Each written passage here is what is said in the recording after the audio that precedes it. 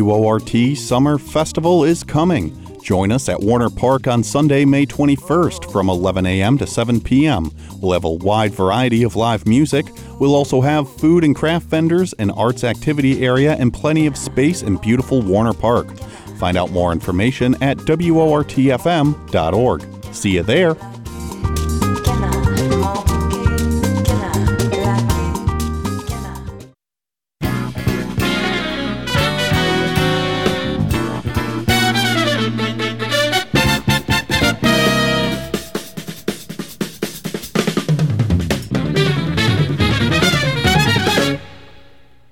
This is Jonah Chester and Sean Bull with your local news, coming to you live from the WORT studios in beautiful downtown Madison. Here are tonight's headlines. Republican lawmakers have introduced a bill that would make hospitals post their prices for over 300 procedures. While federal law already requires hospitals to post prices of their procedures, lawmakers contend that the bill would allow the state to enforce the law, the Associated Press reports. Under the proposed bill, hospitals that do not post their prices could face a fine up to $10,000 per day, depending on the size of the hospital. The Wisconsin Hospital Association contends that the bill is unnecessary and a duplication of effort. But lawmakers say the bill would help create competition in the healthcare industry, leading to lower prices. Oral arguments in a lawsuit looking to throw out Wisconsin's abortion ban begin in Dane County Court tomorrow morning, Wisconsin Public Radio reports. Attorney General Josh Kaul filed the lawsuit last summer, immediately after the U.S. Supreme Court overturned Roe v. Wade. This is considered to be the first step in the long and protracted legal battle before the case gets to the Wisconsin Supreme Court. We'll have more on what's said during those oral arguments tomorrow evening. Cases of Lyme disease have been on the rise in Wisconsin and have doubled on average in the last 15 years. Wisconsin regularly reports some of the highest cases of Lyme disease in the country. NBC 15 reports that as our winters become warmer and warmer, more and more ticks survive each year. In 2021, Wisconsin had nearly 5,000 estimated cases of Lyme disease, but the Centers for Disease Control and Prevention estimates that the total number of cases is more than 10 times higher than what is reported. A county-funded, school-based mental health support program that has served hundreds of young people and their families will expand this year, County Executive Joe Parisi announced today.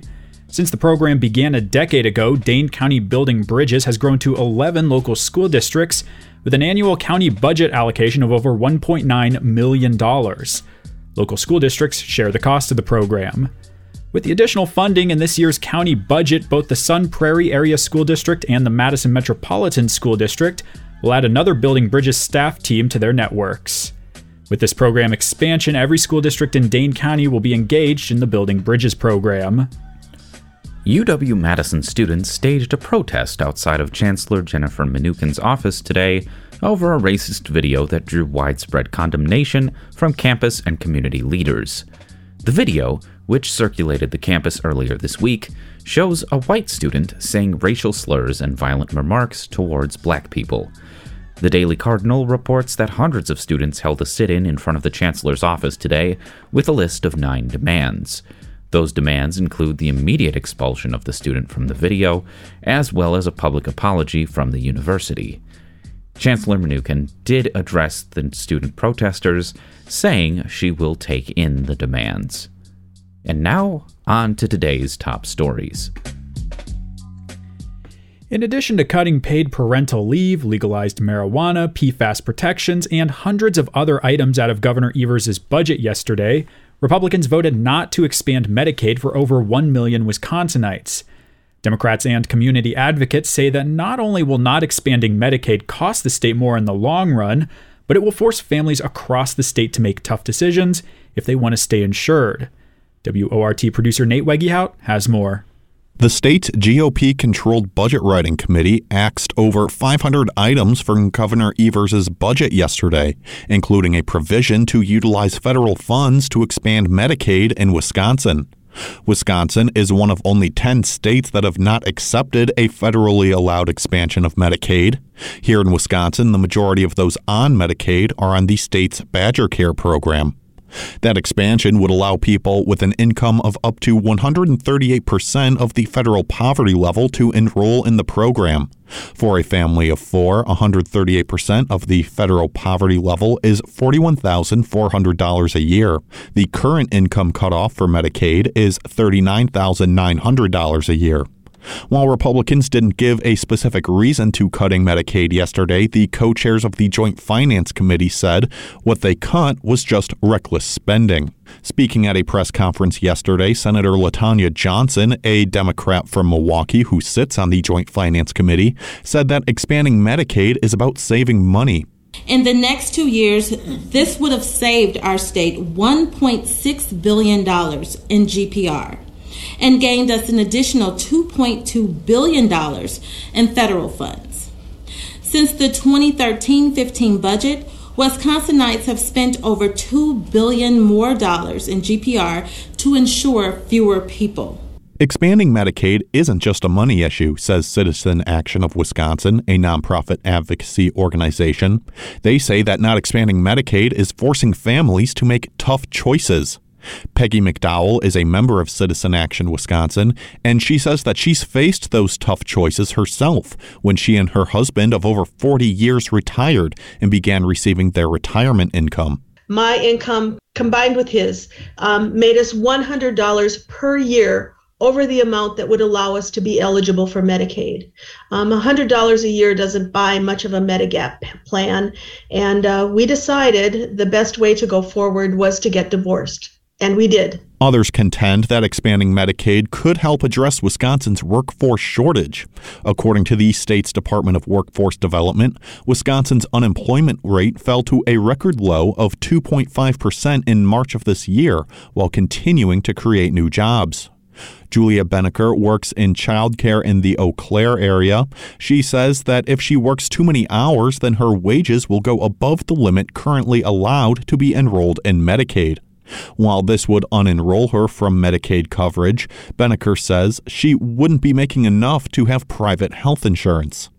I am a professional in an in-demand field, but because Badger Care expansion has been blocked in Wisconsin, I have to work less in order to afford what I need to take care of myself and be helpful to others. Badger Care expansion can help us solve this childcare crisis. We need Badger Care expansion to be accepted into this budget so that thousands of other people like me can get the care they need. Thanks to a federal provision, those who signed up for Badger Care just before the COVID-19 pandemic were guaranteed coverage for the duration of the federally declared emergency.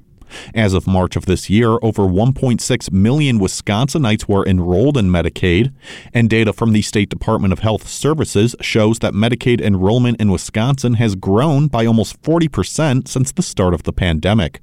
But that number could shrink over the next year as federal pandemic-era protections come to an end. What's happening now is what the state health department is calling an unwinding of services and enrollment. Essentially, while folks on Medicaid were guaranteed coverage during the pandemic, those on the program will now have to begin renewing their coverage to remain eligible for the program. According to the Capital Times, an estimated 72,000 Wisconsinites will lose their coverage in the process. Medicaid renewal deadlines will begin to roll out next month and continue until May of next year. While Republicans voted yesterday not to expand Medicaid, they also voted to strip out several Medicaid-related items from the budget as well. One of those measures cut yesterday would have allowed Medicaid users to use doulas when giving birth. In addition to bringing on better birthing outcomes for low-income pregnant people, Senator LaTanya Johnson says that allowing Medicaid users to utilize doulas would save the state money as well. So on average, a low birth weight baby or a preterm birth costs on average $55,000 per year. That's real money. But it's assumed that doula services provide a 6% decrease for women enrolled in Badger Care Plus, approximately $1,300 per year, who access doula services would see a decrease in not only better birthing outcomes, but it would cost the state $770 for each service provided. The Joint Finance Committee will meet again tomorrow for more budget deliberations. Once both the Senate and Assembly pass the budget later this summer, the budget will go back to Evers's desk, where he can veto either individual parts or the entirety of the budget. If no budget is agreed on by July 1st, state spending will continue at levels set in the current budget. Reporting for WORT News, I'm Nate Wiggyhout. Beaches in Madison had to close due to toxic algae blooms fewer times last year than they had since at least 2017. That's because less phosphorus and other pollutants made their way into Madison's lakes last year, leading to a healthier lake system overall. That's according to the Clean Lakes Alliance, who released their latest State of the Lakes report earlier today. That report says that the water in the Yahara chain of lakes is the clearest it's been in years. To learn more, WORT producer Nate Wegehaupt spoke with Paul Dearlove with the Clean Lakes Alliance earlier today. For the last decade, the Clean Lakes Alliance has released their annual State of the Lakes report, documenting the health and quality of the 5 lakes on the Yahara chain. This year's report was released earlier today, and to learn more, I'm joined by Paul Dearlove, Deputy Director and Chief Science Officer with the Clean Lakes Alliance, who authored the report. Paul, thank you so much for talking with me. Good afternoon. Happy to be here. Now, Paul, just to begin, what did you find in your latest State of the Lakes report? What is the current state of our lakes here in Dane County? Well, it's first of all, it's always a complicated story because we do get that question a lot. Like, how are the lakes doing? And we have 5 main lakes in our chain of lakes, and each lake is quite unique. So each lake behaves a little bit differently than the others, although they are part of the same chain, connected by the Yahara River. And depending on what you look at, you could sort of come to a different conclusion regarding the story of health for our lakes. So whether you're looking at just a snapshot in time or what's been happening over multiple years, it can be multiple layers of the onion that you got to peel back. But in general, what we found is last year for the 2022 State of the Lakes report is that we actually had a pretty phenomenal year on a comparative basis when looking at prior years. And we attributed a lot of that not just to the drier weather that we had that sent less phosphorus and pollution to the lakes, but also the great work that the larger community is doing to keep polluted runoff from reaching our surface waters. And tell me a little bit about those sort of community works that are working to keep some of those pollutants out of our water, and anything else that you're sort of looking at when preparing this report that plays a big factor into the health of the lakes. So we generally look at 5 main areas. We call them our 5 areas of analysis when we try to paint that picture or put that puzzle together to figure out what the health of our lakes are looking like. They include what's happening in terms of the weather. So in particular, what does the precipitation look like over the watershed? So the watershed is that land area that funnels surface water to the lakes, and that surface water or runoff can carry any material has collected or accumulated on the landscape, and it'll direct it to our surface waters. So whether or not we have a wet or dry year makes a big impact on our lakes, and particularly when that rainfall is happening. So we're starting to see more rain as people are well aware. We're starting to see warmer winters, and therefore oftentimes rain in February, or times when we didn't previously see rain. And that does make a difference because that rain cannot get into the ground, so it runs off the ground and it picks up whatever it can carry and sends it to the lakes. So weather is one thing we look at. We also look at we should say that the number one source of turning our lakes green and creating algae blooms is phosphorus. And phosphorus is contained in soil and fertilizer and organic debris like leaves and so forth. And the amount of phosphorus that's in the watershed itself makes a big difference on lake health. So we track how much phosphorus is being produced in the watershed, how much is staying in the watershed, and then how much is actually being exported or leaves the watershed. We also look at practices that happen on the landscape. So what we do as an organization is we try to get different stakeholders around the lakes to adopt behaviors or practices that are going to be a good thing for water quality. So putting in rain gardens, attaching a rain barrel to a downspout, removing leaves from the street gutter, things like that. Those are land conservation practices, and we track how those are occurring across the watershed by our various stakeholders. And then to wrap it up, we look at how much phosphorus then gets into the river system or the stream system that is constantly, essentially pumping water into our main lakes. And then after all that, it's sort of as you get to the end of the funnel there, what happens in the lakes themselves? What are the water quality responses? So we look at those 5 general areas, and I would say to one of your first questions there is what's happening in the watershed to control these things. That's that land conservation practices piece, in particular, that we are always trying to encourage either through grants or information, getting people inspired to put in a rain garden, or if you're a farmer, put in cover crops or something that will keep the soil in place, or keep runoff, keep rainfall where it falls, and limit the amount of runoff that gets into lakes. That's kind of those are the types of actions that we're talking about. And now, like I said before, you've been doing these reports for about a decade now, many, many years. So what sort of trends have you seen over the past decade in terms of the health of our lakes? We've seen, for one, we've seen more practices, more of those projects, those land-based activities that are going to be lake-friendly. We're seeing more of those being adopted.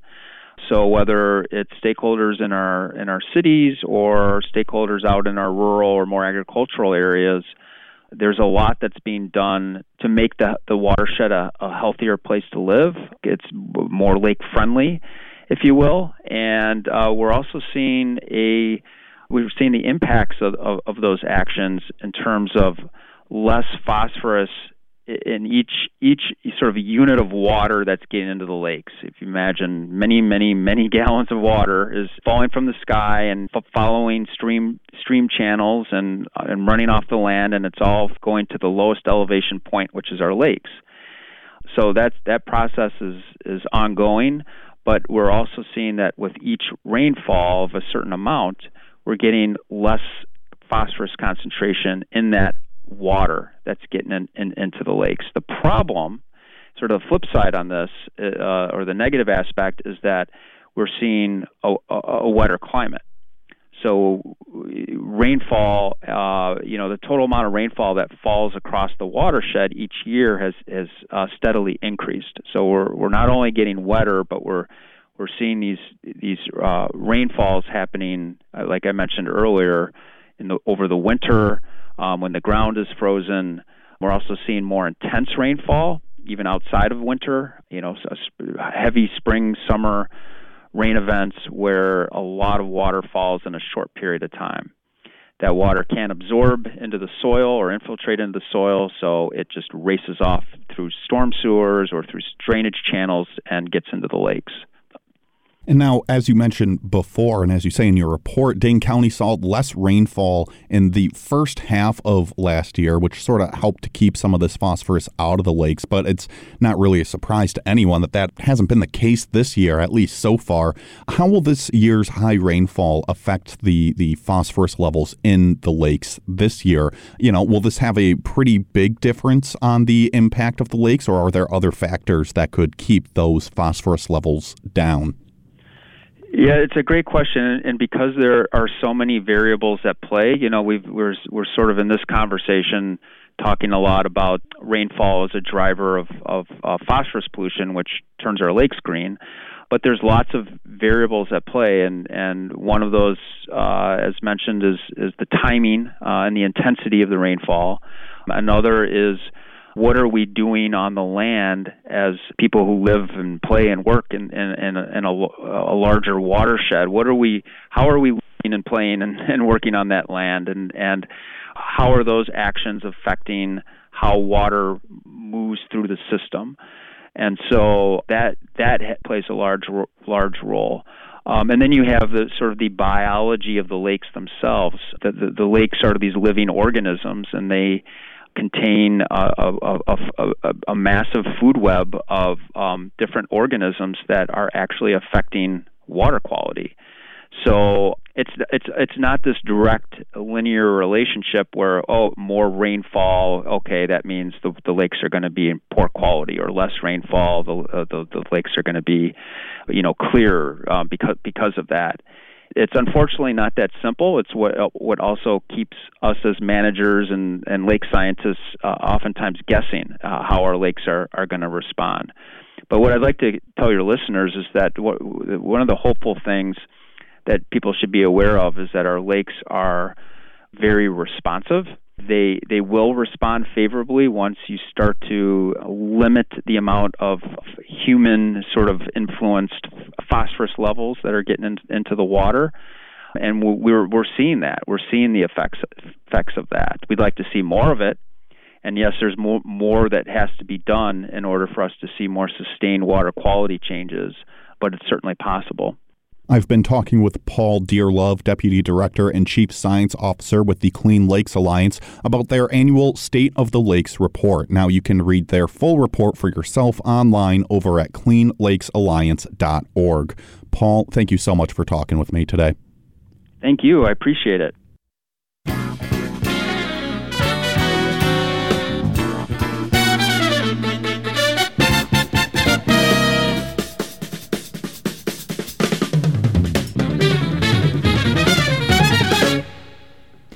The time is now 6:33, and you're listening to the local news on WORT.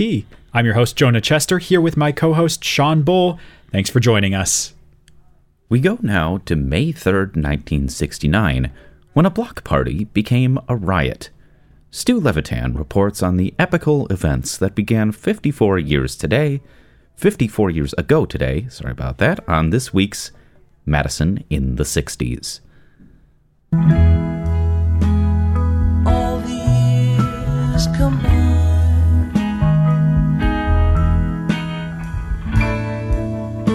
They melt into a dream.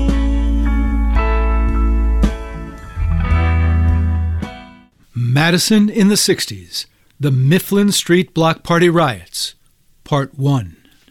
The flyers are posted around downtown on April 29th, 1969. A group calling itself the International Werewolf Conspiracy, its membership as mysterious as its name, advertising a party that Saturday in the 500 block of West Mifflin Street. The illustration is of a man with a bandolero, with a call for armed love and to off the pig. The Mifflanders don't care that they don't have a permit. Lots of neighborhoods throw block parties without official sanction. Cops had even directed traffic for a no-permit party on West Gilman Street just the week prior. But Miffland is the neighborhood radical leader Tom Hayden called one of America's liberated zones, where the police aren't so friendly. Police Chief Wilbur Emery schedules extra men for Saturday afternoon and arranges with Sheriff Vernon Jack Leslie for 100 deputy sheriffs to be on standby.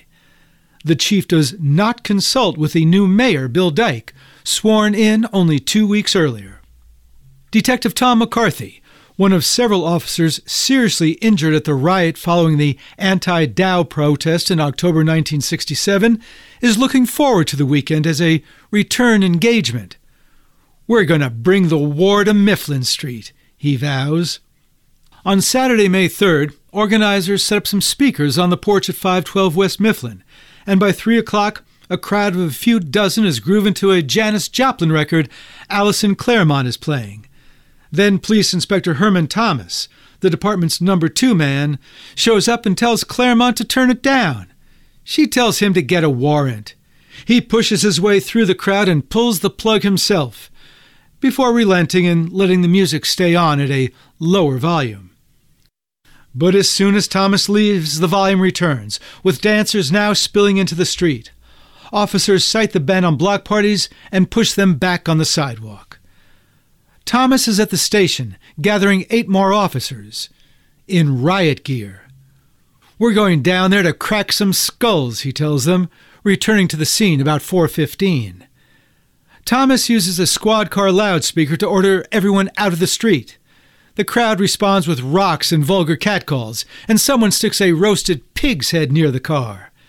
Baton-wielding police start pushing into the crowd and making isolated arrests, including Alderperson Paul Soglin for failing to obey a lawful order, namely driving on the street they're supposedly trying to keep open. As his constituents watch in outrage, police pull Soglin out of his 1959 Triumph convertible and put him into their paddy wagon. Soglin had planned to follow the paddy wagon to the city-county building to find out who had been arrested. He is soon among their number. Before he's bailed out, jailers cut Soglin's hair. By 5 p.m., there are 30 officers, all but a handful in riot gear, arrayed down the middle of the street, and about 500 youth on lawns, porches, and roofs. A handful hurl rocks and bottles. Thomas later claims they even throw feces. Alderperson Eugene Parks, elected a month earlier as Madison's first black alderman, pleads in vain with Thomas to let the party go on. He tells the crowd to cool it while he appeals to Mayor Dyke and Chief Emery. But when Parks returns around 6, without being able to contact either, he's booed and jeered, and a smoke bomb is thrown to within a few feet of the squad car he's speaking from. As if by signal, more rocks fly. "Enough of this nonsense," Thomas declares, and unleashes his officers to dispense the crowd. He later says they could proceed, quote, "in whatever manner they saw fit."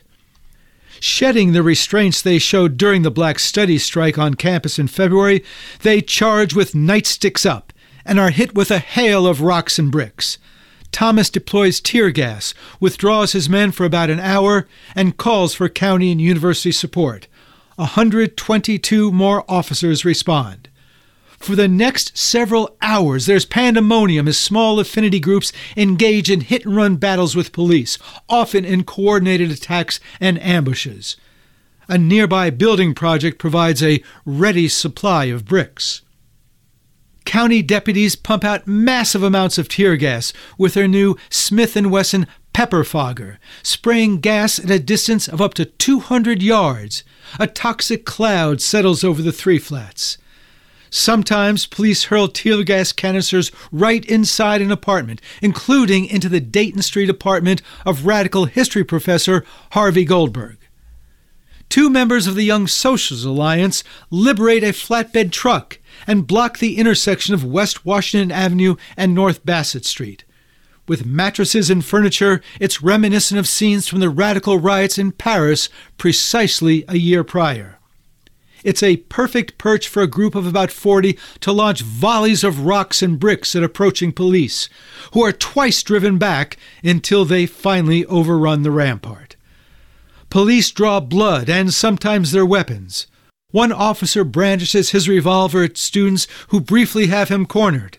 Another puts his gun to the head of an arrestee. A third throws a rock through the window of the Mifflin Co-op. The crowd blocks Bassett Street with material from a pipe-laying project and sets trash fires. When police vehicles knock the burning barricades down, they're set back up, just to be knocked down again. By the time Soglin returns at about 9 p.m., his ward looks like a war zone, with clouds of tear gas visible from blocks away. When he calls for calm over a squad car loudspeaker, a rock crashes through the windshield, splattering him with glass. After a brief lull, the chaos resumes and spreads to State Street. An uneasy calm finally comes about 12:30 Sunday morning. It doesn't last long. Police make 25 arrests. 15 policemen and 13 youth are injured. The most serious injury is to a policeman who suffers broken ribs from being hit by a brick. Police Chief Wilbur Emery, who doesn't arrive on scene until 8:30 at night, later tells a mayoral commission investigating the riot that he, quote, couldn't think of any different tactics to take other than what was being done. Detective McCarthy thinks it went well. "We went down there and bombed the shit out of them," he says later. The troubles aren't over. And that's this week's Madison in the 60s. For your award-winning, listener-supported WORT News team, I'm Stu Levitan.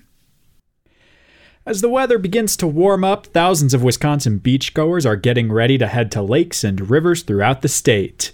But one beach in western Dane County remains closed to this day.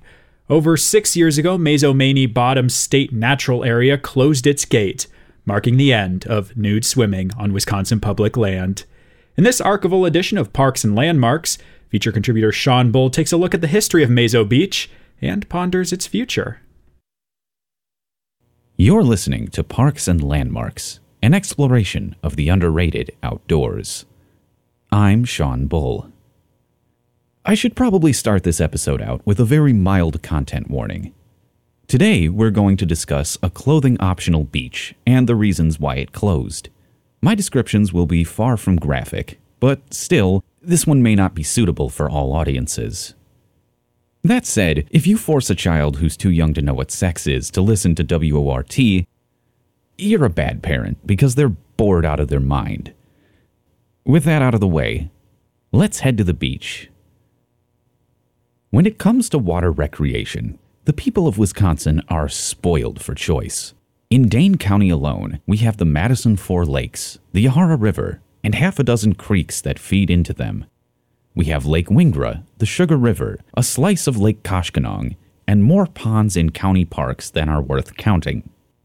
On top of all that, we have a little piece of some of the most pristine river for hundreds of miles. The borders of Dane County are fairly simple.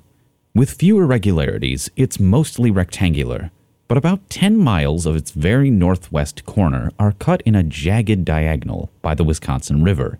Specifically, it's part of the Lower Wisconsin State Riverway, an officially designated nature preserve. Any Dell's Duck Boat tour guide will tell you that the Wisconsin sports over 120 dams, that it's one of the hardest working rivers in the country. That's certainly true, but if the upper and middle sections are the state's hardest working river, the Lower Wisconsin State Riverway is where its water goes to retire. From the Lake Wisconsin Dam at Prairie du Sac all the way to the Mississippi, the Wisconsin's water flows unrestricted, with not even so much as a beaver dam in sight.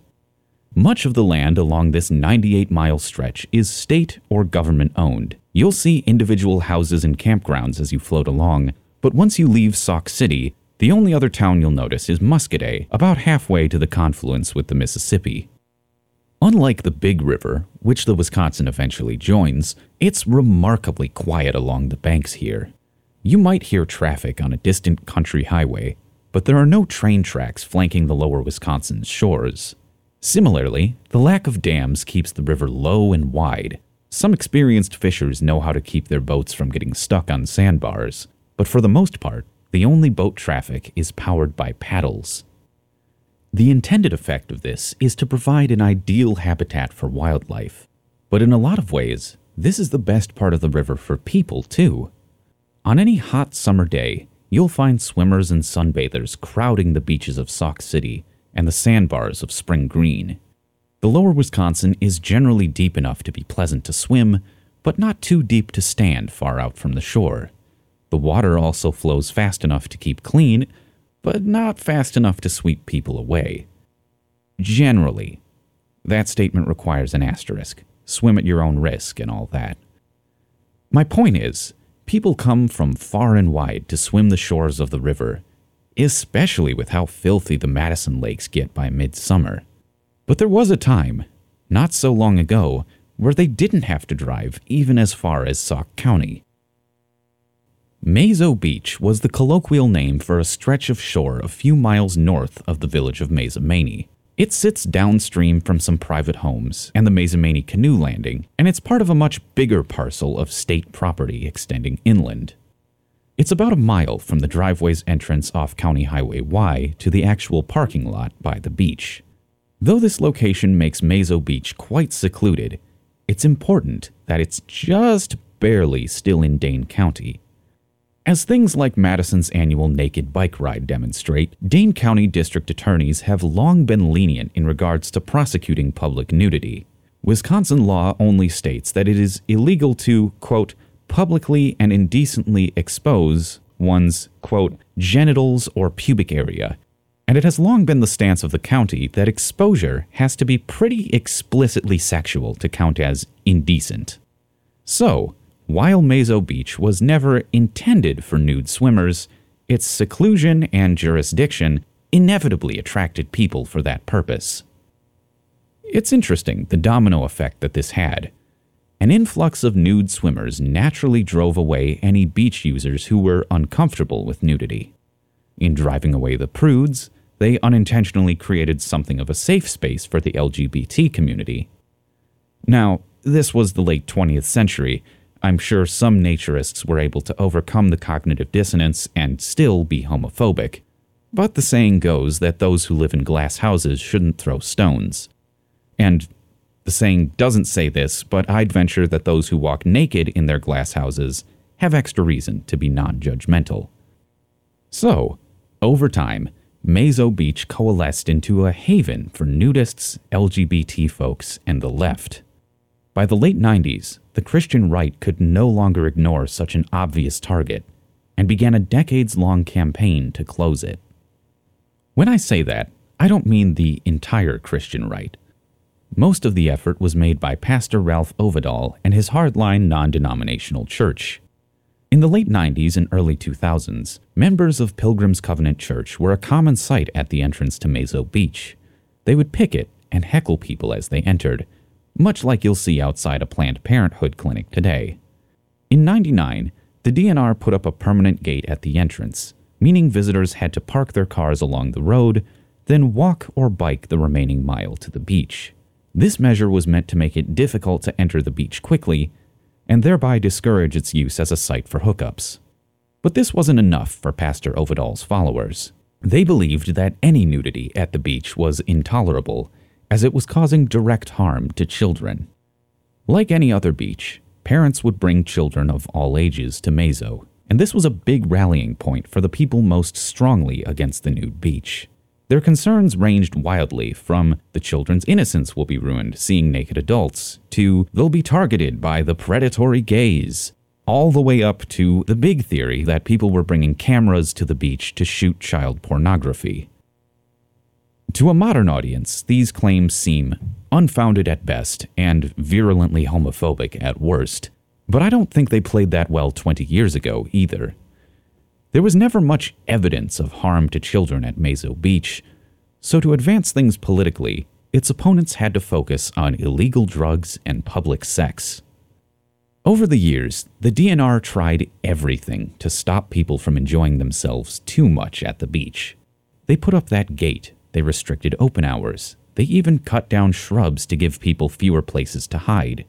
And yet, every time they did a week of surveillance, they would always arrest people for sex or drugs.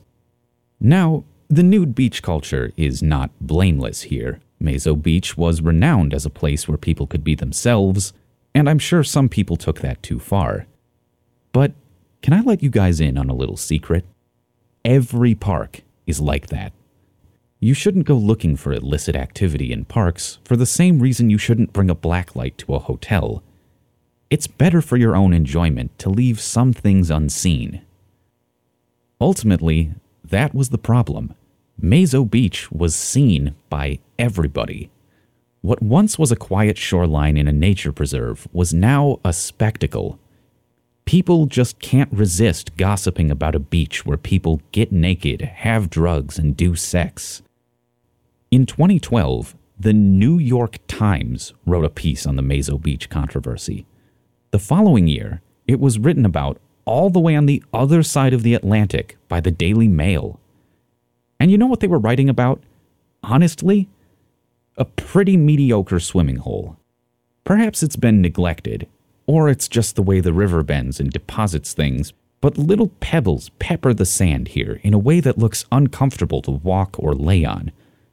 Other nearby beaches don't have this issue, so it kind of makes Mazo Beach immediately and noticeably inferior. Finally, in 2016, the DNR gave up.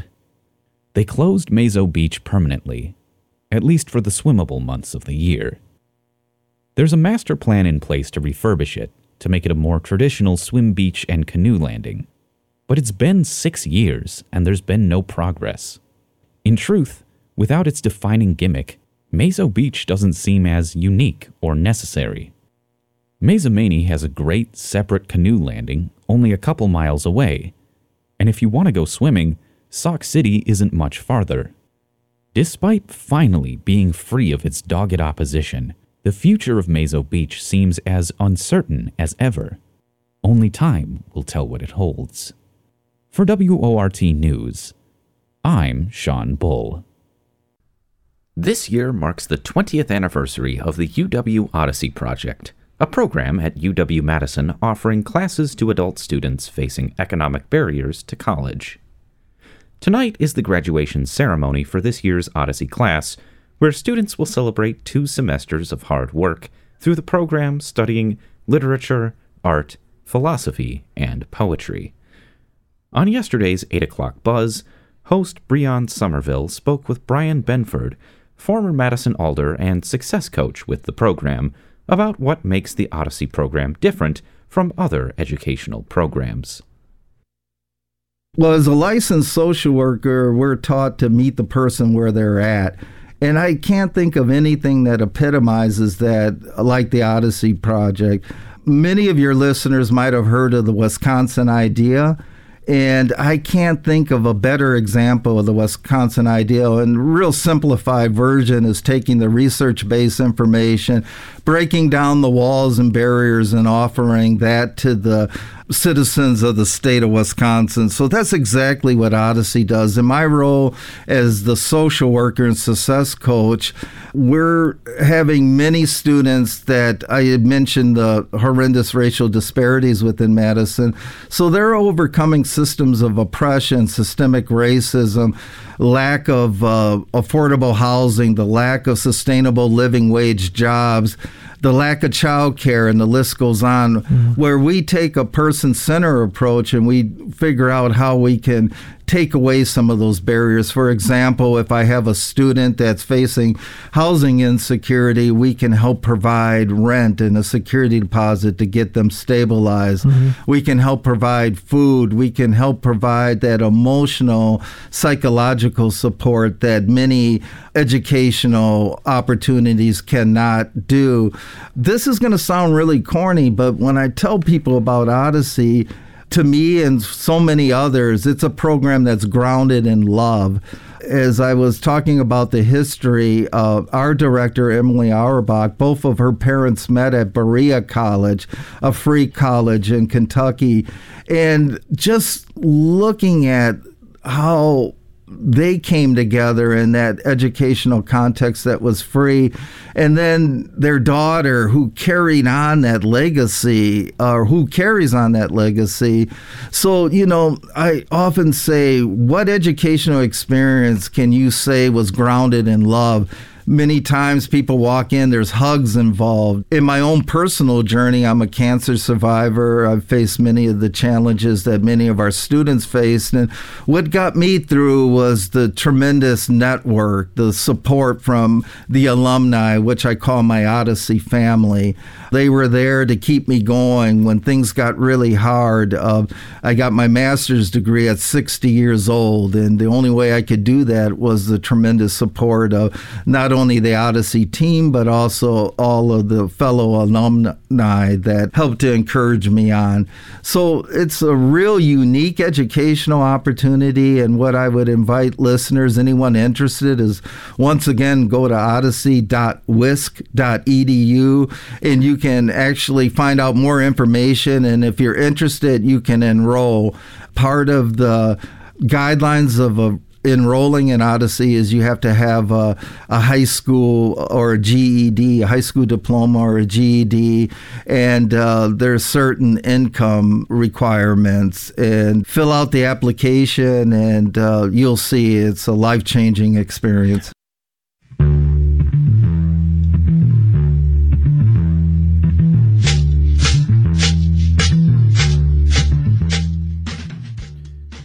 That was Brian Benford talking with Breon Somerville on the 8 o'clock buzz about the UW Odyssey project, which celebrates its graduation ceremony this evening.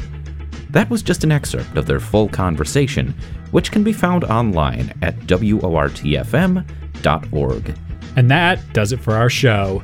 Thanks for listening to WORT's Live Local News at 6. Your headline writer was David Aarons. Special thanks to feature contributors Stu Levitan, Sean Bull, and Breon Somerville.